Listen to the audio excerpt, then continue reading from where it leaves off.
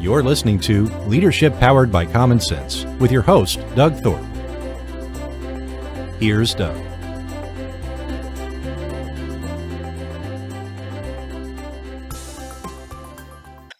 Well, hello again, everyone. This is Doug Thorpe, and you're listening to Leadership Powered by Common Sense. Today, we are going to turn the table a bit. We often talk about business owners and executives and things they can do as leaders to be better bosses. But today, I'm going to turn the table and take a look from the employee side. What do employees really want?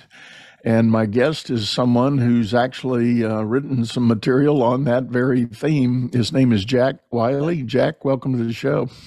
Thanks, Doug. Delighted to be with you today.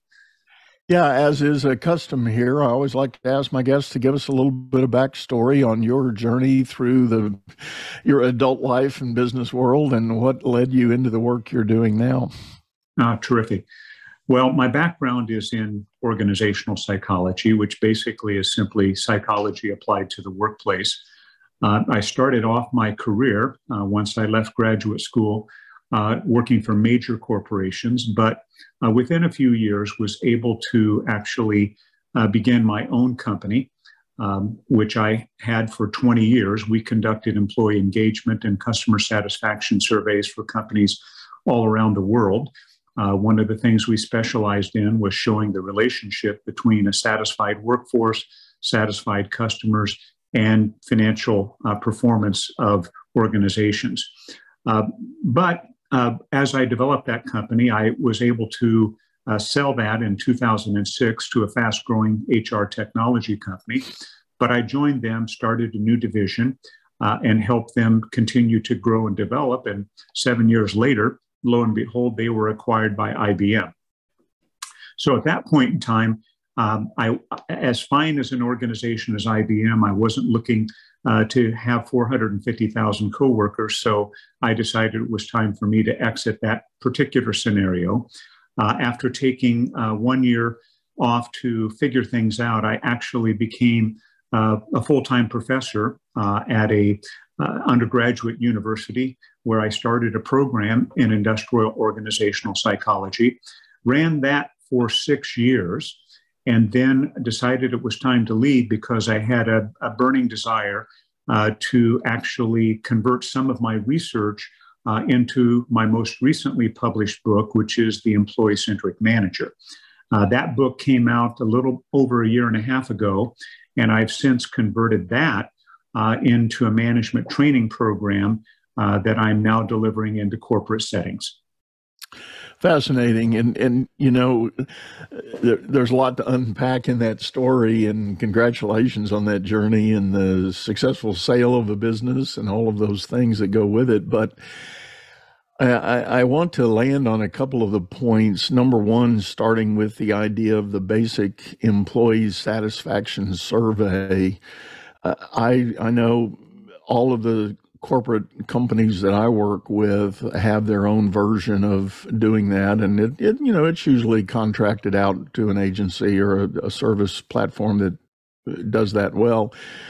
The the elements that are in there always have varying degrees of insight, but I want to spotlight the point you made of the correlation between ultimate financial performance of the company coming from customer satisfaction and, more importantly, the employee satisfaction parts of it. And there's so many things that we've talked about on this show that kind of bleed over into that or impacted by it. We've had a number of shows where we've talked about company culture, actually needing to serve your brand value. If you put the big words on the wall that say, here's our mission, vision, and values, well, if your culture doesn't support that, your brand is dead on arrival. Right. I think it's dead on arrival from an employee point of view, as well as obviously facing to the customer as well. Right. You know, it's interesting that you bring that up because that is an area of research that's near and dear to my heart. In fact, a few years ago, I was working with colleagues. It was really a multinational team, but primarily colleagues in the United Kingdom. And we took a very different approach to what is typically called engagement survey work. We actually decided to conduct some research aimed at understanding what were the factors that really contributed to the ultimate performance of an organization, which, as you know, is typically defined as financial performance. So instead of kind of the typical approach of conducting an engagement survey and seeing what that correlated against, we actually defined our variable of interest as being the financial success of the organization. And then we worked back to identify what were the factors that could be measured through an employee engagement survey that actually contributed to the success of the business. And we defined that broadly. We had accounting measures, we had market-based measures, we had ranking measures, which are reputational in their orientation. To try to boil this down, what we found was that there were really two pathways to success. One was really driven primarily, although not exclusively, by the senior leadership of the organization. And we called this pathway value creation. And what we found was the more that the organization had a strong customer orientation, a high emphasis on the quality of products and services, technology that actually supported workers in getting the job done, and the emphasized innovation, the more confident employees were of their success, which actually highly predicted both customer satisfaction and financial performance. The other pathway we referred to as operational effectiveness. It was more largely driven by the activities of the day-to-day manager, but it had to do with performance management, making sure people knew what their jobs were and were well suited to that job, teamwork, the extent to which employees felt recognized, and also the opportunities for them to grow and develop. When those conditions were more in place, that's what really drove employee engagement, which was also a predictor of these desired outcomes of financial performance and customer satisfaction. But actually, the most important driver was the workforce confident in their ability to deliver? If they were confident in their ability to deliver, then the organization was on its pathway to improved financial performance. Interesting, very interesting. As you were describing both of those, a number of things went through my mind, and one of which is my own personal experience, and a lot of my listeners have heard me reference this in the past. In my early career life, I was a banker, and the bank I happened to be involved with was a large regional who at the time was on a run of high financial performance. And we ultimately, I joined them in the early going of this trend that I'm going to talk about. But ultimately, what it turned into was 16 consecutive quarters of earnings growth.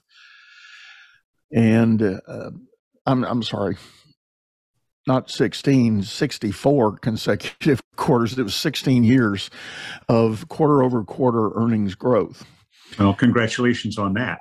And we had at the time, I was young enough in my career, I didn't realize how rare this was. Mm-hmm. I had just fallen into a pot of gold, so to speak. And we had an incredible leadership laboratory that grew managers for the good of the organization, but we also had systems and procedures that helped us plan, budget, and then execute on the plan toward that goal.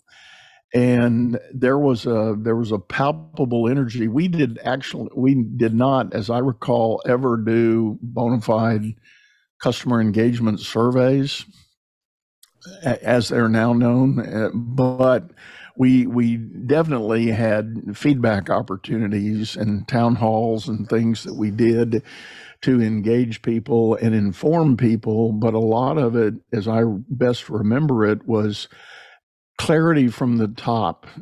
The vision and the direction were crystal clear. It was distilled and disseminated to all levels of the organization. And if you were a frontline manager and ever whispered the word, "I don't understand where we're going," that was all on you. Because there was just no possibility of being able to make that statement without simply not paying attention. Well, and not only does that obviously contribute to the success of business operations, but it also highly engages employees.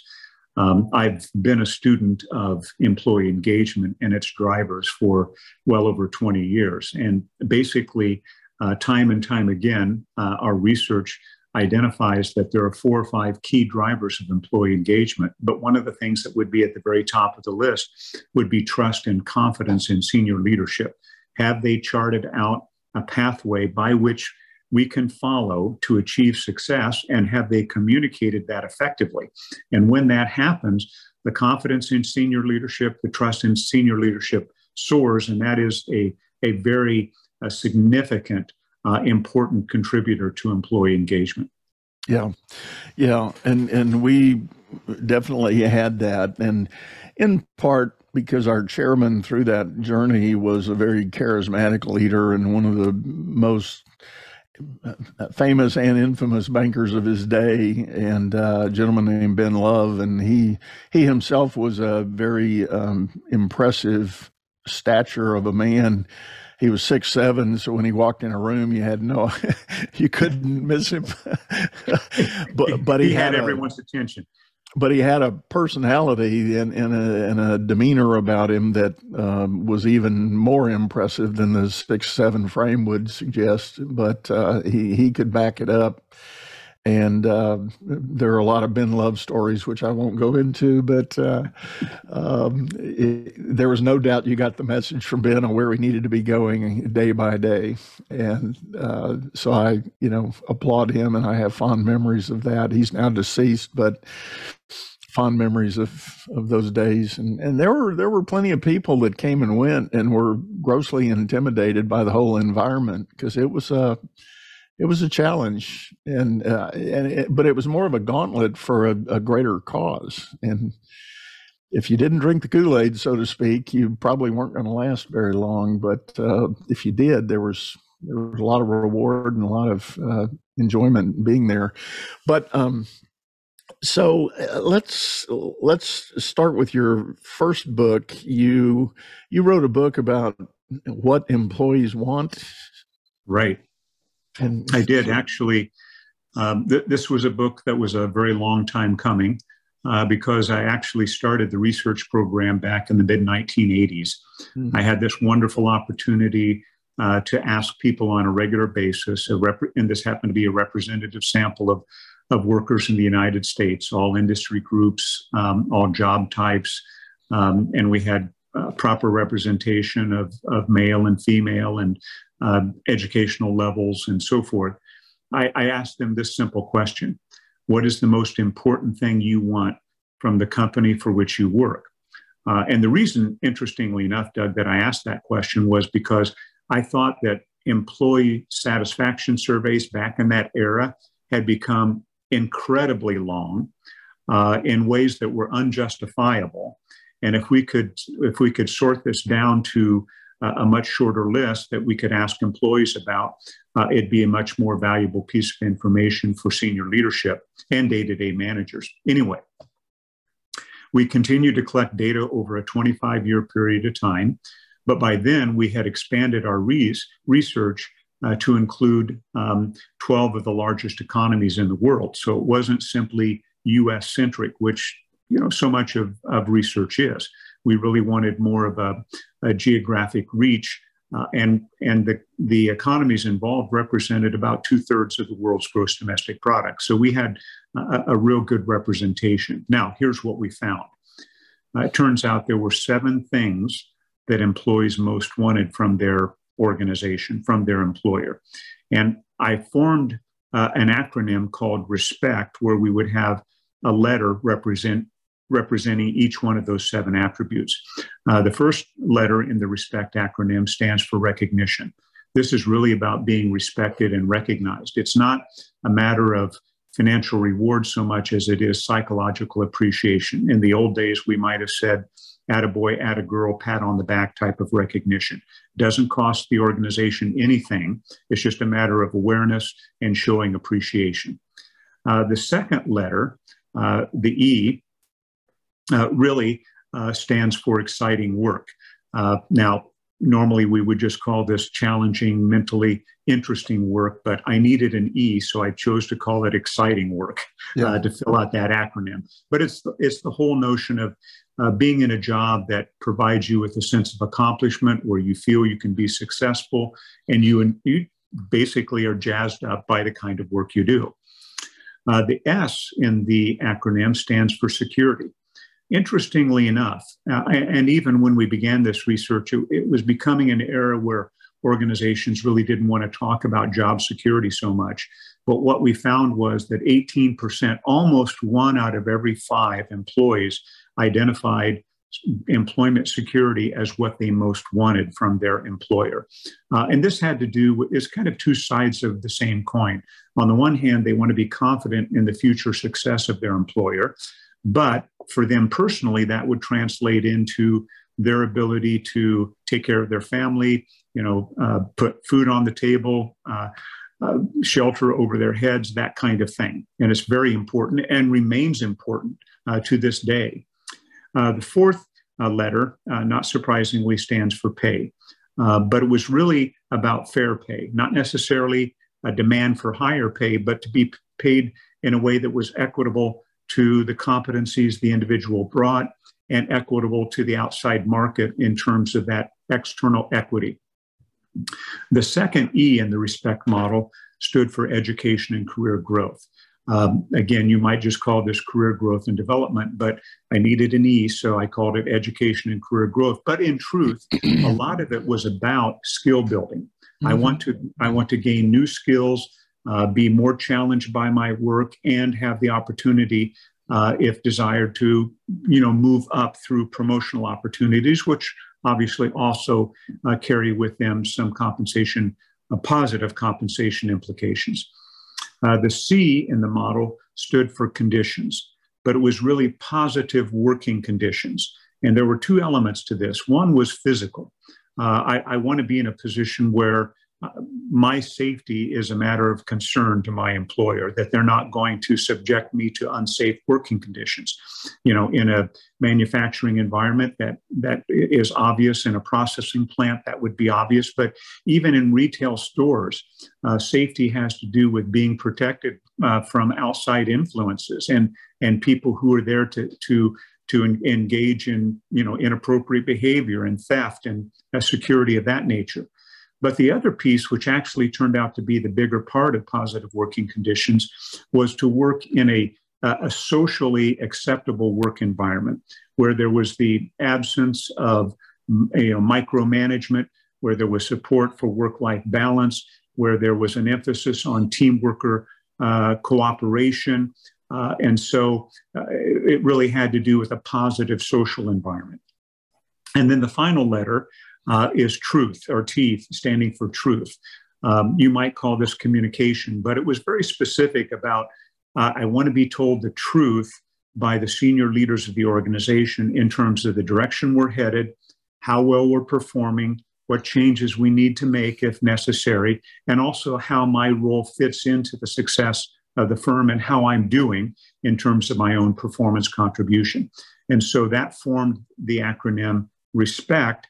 And all of the responses we got to that open-ended question of what is the most important thing you want from your employee, 98% of everything we received in terms of the database could be categorized into one of those 7 attributes. Wow, that's powerful.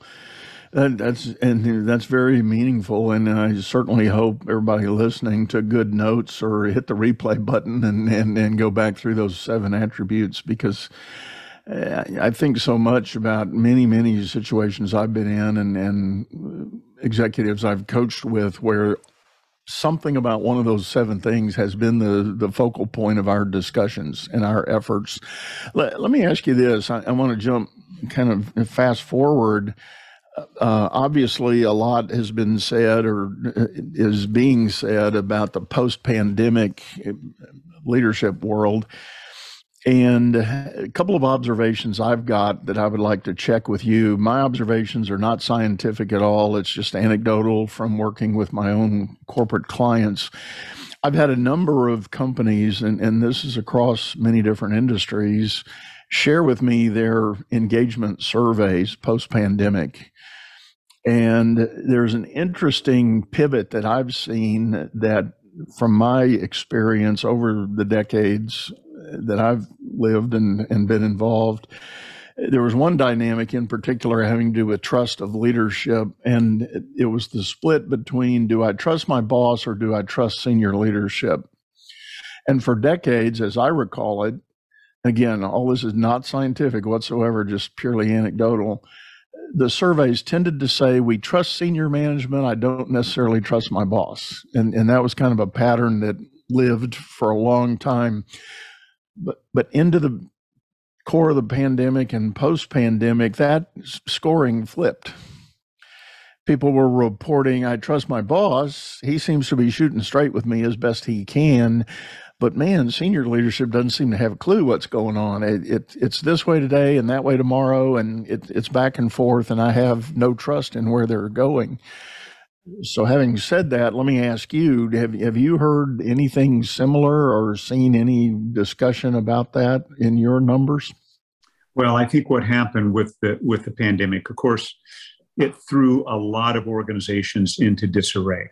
And everyone all of a sudden they were backpedaling. They were kind of on their back legs, so to speak, in terms of trying to figure out how to respond to this. And so there was uncertainty. And you want certainty. You want closure. You want concrete steps forward. And there were a lot of organizations struggling with what those concrete steps forward would look like. And so then people turned their attention to their immediate boss. They were the conduit by which information flowed. They were the ones who had the day-to-day interactions. They were the ones who were scrambling to make sure people were properly supported, whether they were essential workers and had to come on site, or whether they were adapting to this, significant change of remote work. And so what people were really looking for from their immediate boss, what our research indicated was kind of a consistency in communication, flexibility to get the work done under unusual circumstances, and making sure that people were properly supported. If they were working remotely, all of a sudden they needed new tools, new equipment, new methods of communication, and they were looking for their immediate boss to supply that. So managers who could step up, had some flexibility, had some problem-solving capabilities, were the ones who were highly valued. Yeah. Well, and that's consistent. And I've also heard stories of, going back to your acronym, the safety element. Obviously, the whole return to work question really triggered that perception of safety, both from a viral health protection standpoint, as well as in some cases, I know of one company, I'm not going to name names or even name cities for, breaking confidence, but things that happened in their downtown area where their headquarters were, and it was really not safe to walk back into the building because of all the activities on the street. And so the company was reeling with trying to figure out how to get people back to work, because, just parking your car in the garage and walking into the building was a threat. And they were having to really manage that and work through that. And I think all of that has been successfully overcome. But there was a window there, a couple of quarters of time, when, even though they opened the doors and wanted people back, people cited that as the reason they didn't want to come back. Right. And I'm glad you mentioned that, because actually that was one of the things that people most wanted during the height of that uncertainty. Are the policies of the organization going to protect me in terms of my physical well-being?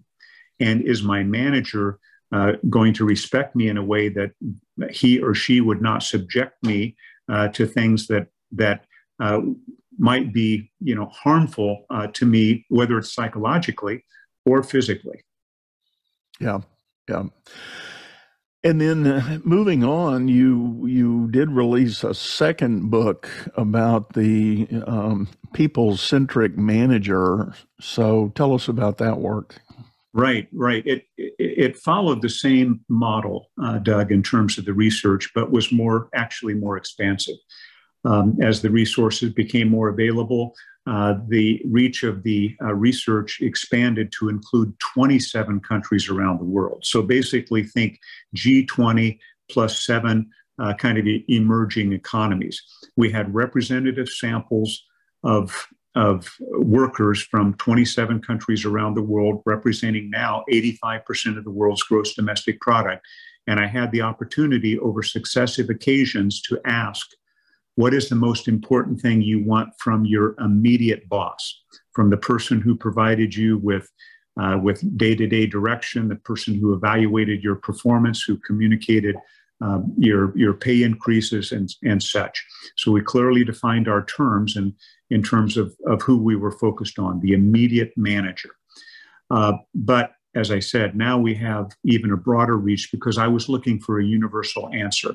Are there universal attributes that, regardless of where you're employed and regardless of what level you operate with or what educational level you bring to your job, are there universal attributes that subordinate employees are seeking in their manager? And it turns out there were.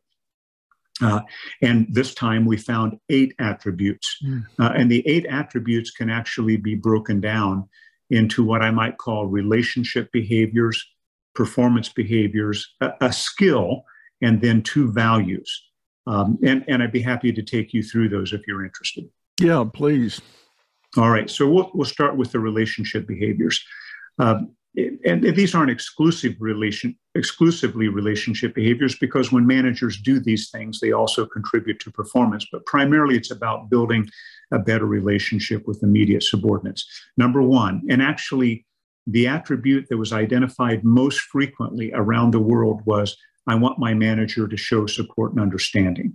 So that means I want my manager to be available, to be encouraging, to be empathetic, to provide me with what I need to get the job done, to be a good listener, to be a considerate person. That's showing support and understanding. That whole empathy is the word that was in my mind as you were describing that, and that's in the coaching realm. That's clearly a leadership value that we encourage people to consider. And it's interesting to me how often people find that difficult to do as a manager, and it's like, well, don't you want that from your boss? Yeah, exactly. I'll give you an interesting factoid. Executives are even more likely than the average employee to identify support and understanding as what they most need from their boss, which I found fascinating. But showing support and understanding was the first attribute.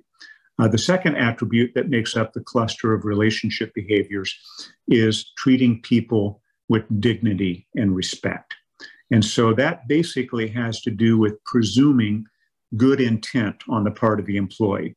I view the employee as someone who's here to make a positive contribution. I'm going to engage them in decision-making that affects their work. I'm certainly going to show respect for their well-being, both psychologically and physically. That's how employees want their manager to show them dignity and respect. So those are the 2 relationship behaviors. Then there are 3 performance behaviors. One is, interestingly enough, providing clear performance expectations. In other words, define what success means, what it is you want me to produce, what do you regard as being successful output. That's communicating clear performance expectations. And oh, by the way, provide me with ongoing useful feedback so we can mold my performance to achieve the target. The second performance behavior is really providing recognition. We talked about this earlier, but that's simply pat on the back, attaboy, attagirl type of recognition. That doesn't cost anything. It's not financially oriented. It's really a psychological appreciation for a job well done, saying thank you. for a job well done. Now, the third relationship behavior is rewarding performance contributions.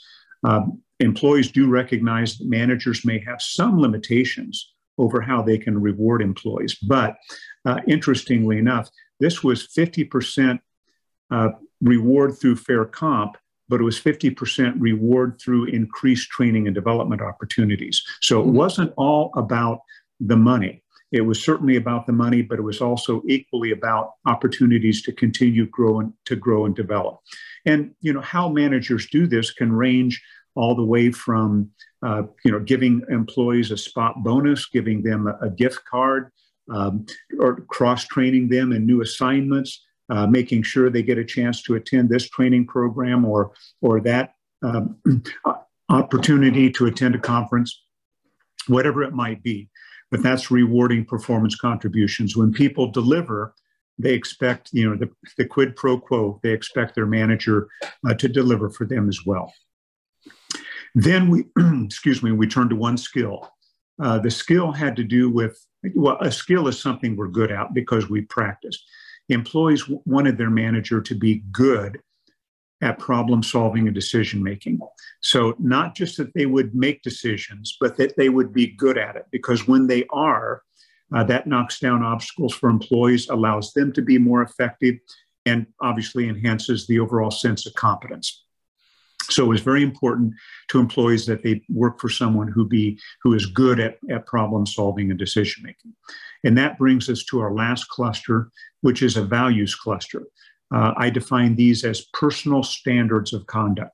These are personal standards of conduct I want and expect from my immediate boss. The first is that they be fair and just. So this is about treating employees equitably, fairly, consistently, giving all employees the same degree of flexibility, not having pet employees who receive preferential treatment, but holding everybody accountable and judging them on the basis of their performance, not on any individual characteristics they bring into the job.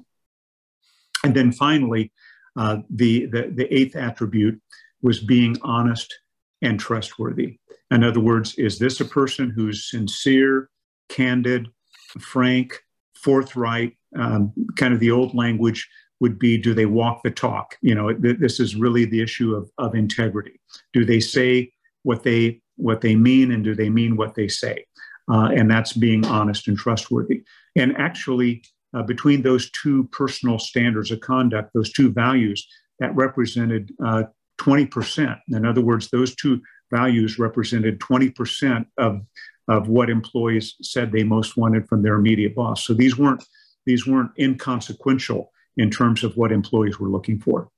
Yeah. Well, that is very, very powerful. I'd like to go back to the point about problem solving.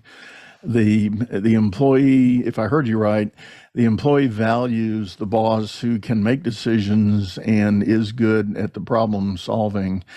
Here's a conundrum, and I'd like to run by you. What I've come to do over many years of executive coaching, I find a pattern that I see that I try to help my more senior executives break through and stop doing. And that is this, just a quick backstory that we've got a tradition in business. We need a supervisor on the front line. We go find our best producer and we elevate them to be supervisor. Poof, arguably one of the weakest practices in business that we can enjoy, but we do it nonetheless. Well, then that person gets into that supervisory role. If they muddle through it and figure it out, inevitably they get a chance to move up another level, promoted into another management role, and then so on 2 or 3 more times. Well, one of the dynamics that I certainly see happening is one of the reasons they usually get recognized for that second promotion is that they are, in fact, very good problem solvers. They look at the work of the team, they've got a hurdle and a roadblock, they figure out how to bust through it, and they produce. So that gets them recognition, they make it to the next level. So in their mind, they're saying, well, that's how I got promoted, so if I'm going to be successful at this new level, I'm going to just do more of that. And so they get ingrained in this problem-solving mindset. Well, at some level of the organization, and I see this in many, many industries, there's a subconscious pivot that the organization is expecting the more senior managers to be more strategic and less tactical. But the person is stuck on that gerbil circle of problem solving. So what I've started doing is coaching people and challenging them. When somebody comes to you, are you just giving them an answer and solving the problem, or are you leading them through that problem, helping them learn how to have that critical thinking, that logic chain to be able to solve the problem, and basically share your problem solving skill with the people that report to you so that they then can elevate and learn to be that person. And every chance I've ever had to really get into the meat of that question with my leaders, they all love it, and they realize that they can satisfy one of those needs by educating and elevating their people if they stop just quickly solving the problem. And I've got a real simple methodology I use to get them geared in that direction. And that is, when your people bring you a problem, start by asking a minimum of 3 questions. Don't just go straight to the solution, but ask 3 questions. Well, who have you talked to? What else have you thought about? How did you come to your conclusion here? Et cetera, et cetera. But if you think about it, you can verbalize your logic process in your mind that you've got the experience to do, and start sharing it with your people. And in a lot of cases, the subordinates realize, oh, I knew that. I know how to do that. But now they're getting the affirmation that that's the right path to be on, and they all elevate. Yeah. No, I think your point's extremely well taken. I mean, the fact of the matter is, because what you laid out in terms of the progression of manager is reality. But here are a couple of additional thoughts. Number one, employees want to participate in decision making. Most, are extremely well informed. And if the manager goes about, as you said, asking the right questions, they're going to pull out information that actually leads to a better decision, because you have more informed parties participating in the decision-making process. Right. And as you said, that's an important development tool for the employee. Sometimes managers could even delegate the problem solving to the employees so that they can learn how to come up with solutions that are important. And valuable in addressing whatever the issue is. And of course, they develop in the process. The other point I would make is that when managers make a decision, sometimes there's a sense of determination that this is the decision we're going to stay with, even when you have competing information indicating that, wait a minute, we need to size up the situation and possibly reverse course.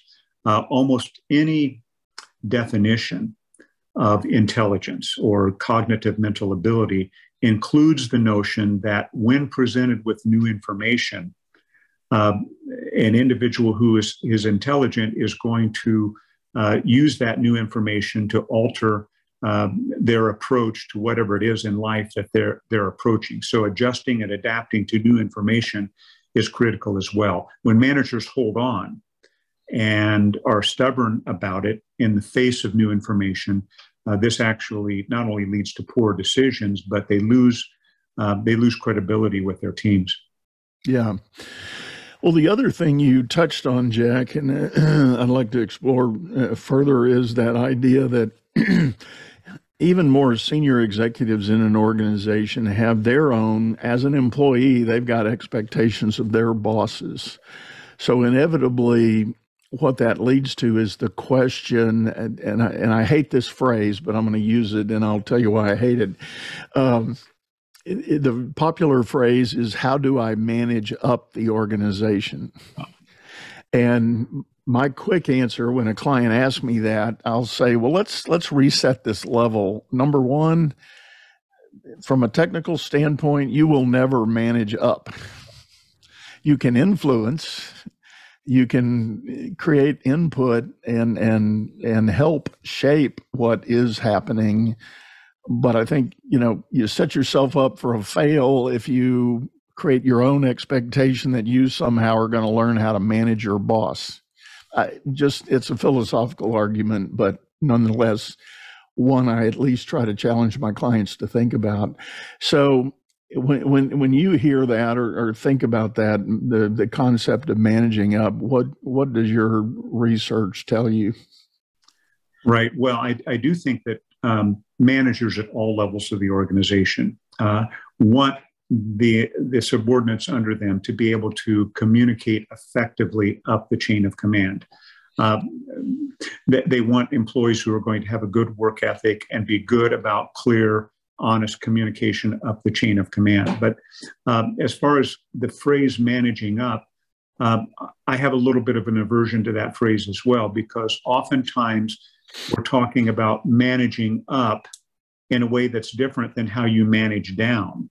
So some are particularly effective with their communication techniques managing up because they're trying to burnish their own image in a way that obviously is going to put them in the most positive light. Yet at the same time, they fail to invest the same degree of interest in communicating effectively with those who are their subordinate employees. They don't invest the high quality communication that's going to build a good relationship with subordinate employees. And all of seemingly the bulk of their energy is going toward managing their own relationship for, if you will, a selfish reason of simply elevating their own image. Yeah. I hear what you're saying, and I do agree. There are those that the phrase that came to mind as you were describing that. There are those that play the game,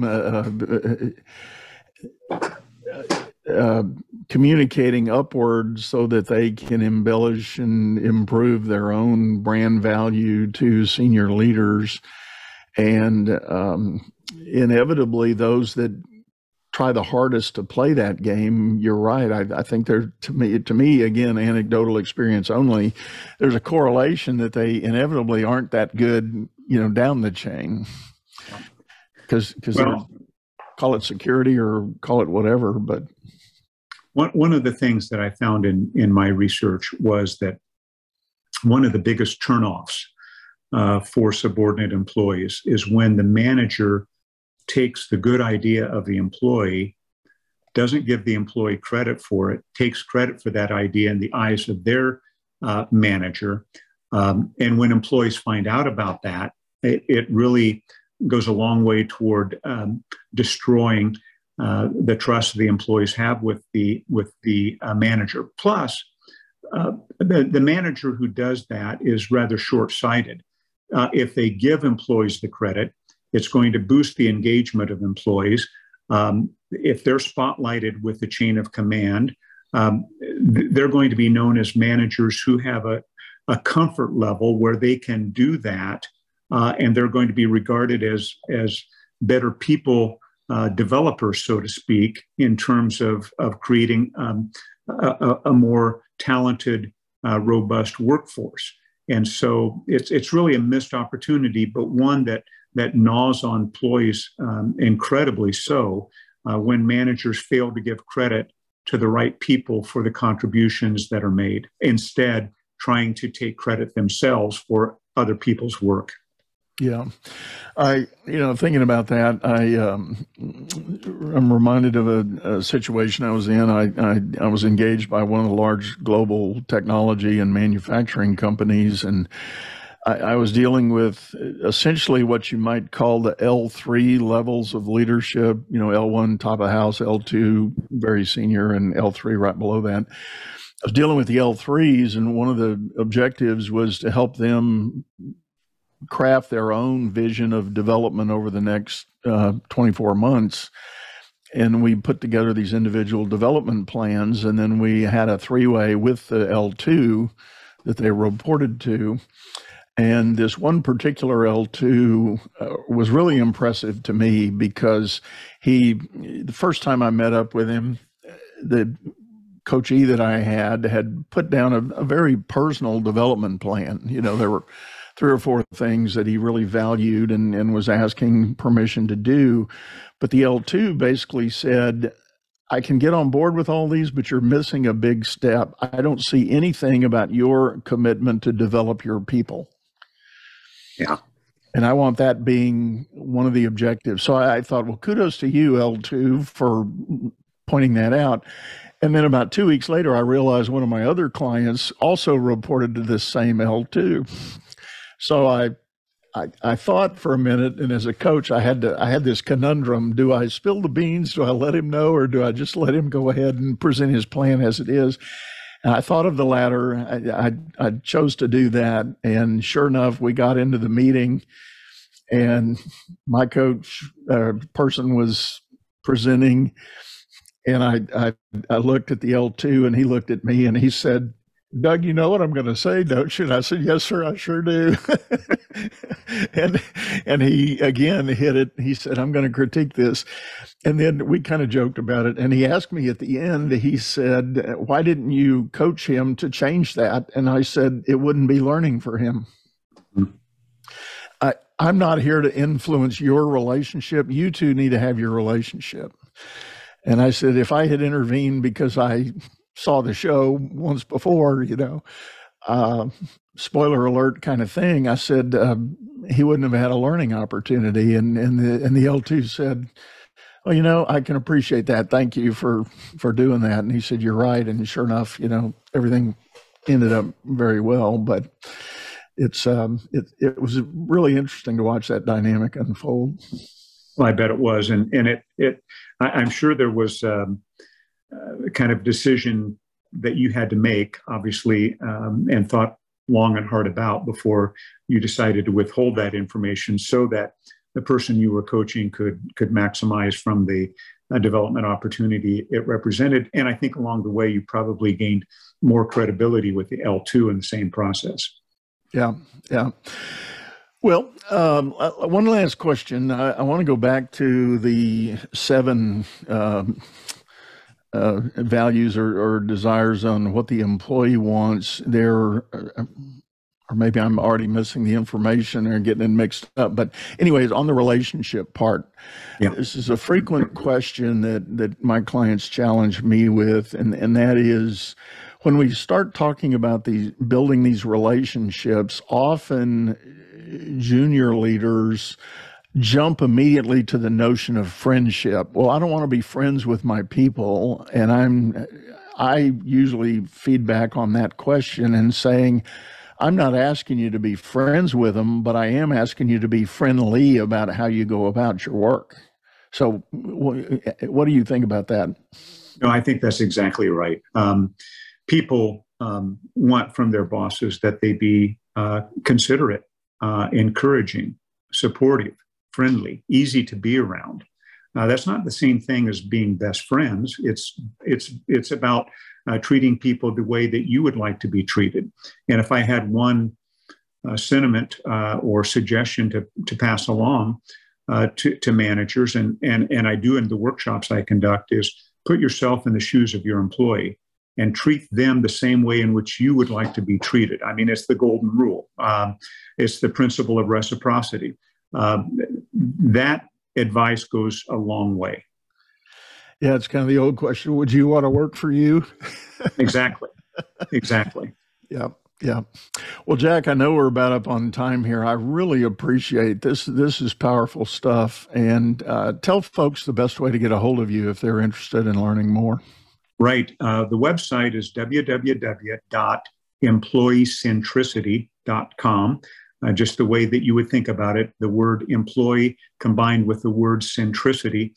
That's the website. You can learn a lot more about us there, what we do, the systems we have in place, and a little bit more about the research. We're very active on social media, so there are things that are being developed and produced on a regular basis. And so you'll learn new information there as well.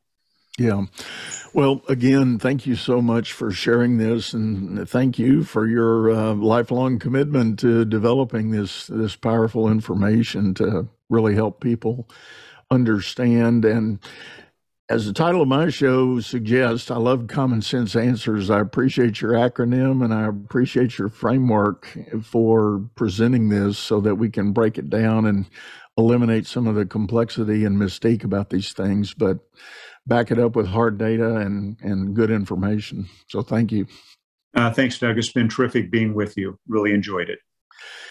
And with that, folks, we're going to put a bow on this one and shut it down. But I do, again, want to remind you all the information about getting in touch with Jack will be in our show notes. You just have to click the links below in whatever source you've consumed this show with. And we do have a video version of this over on YouTube, same channel name, Leadership Powered by Common Sense. Hop over there, take a look, subscribe. We've got some package offerings there, some exclusive VIP membership opportunities for you if you're looking to grow and increase your leadership effectiveness. We're here to help, and thank you for listening in. Hope to see you again real soon. You've been listening to Leadership Powered by Common Sense, hosted by Doug Thorpe. If you would like to know more about the coaching and advisory services he provides, visit dougthorpe.com.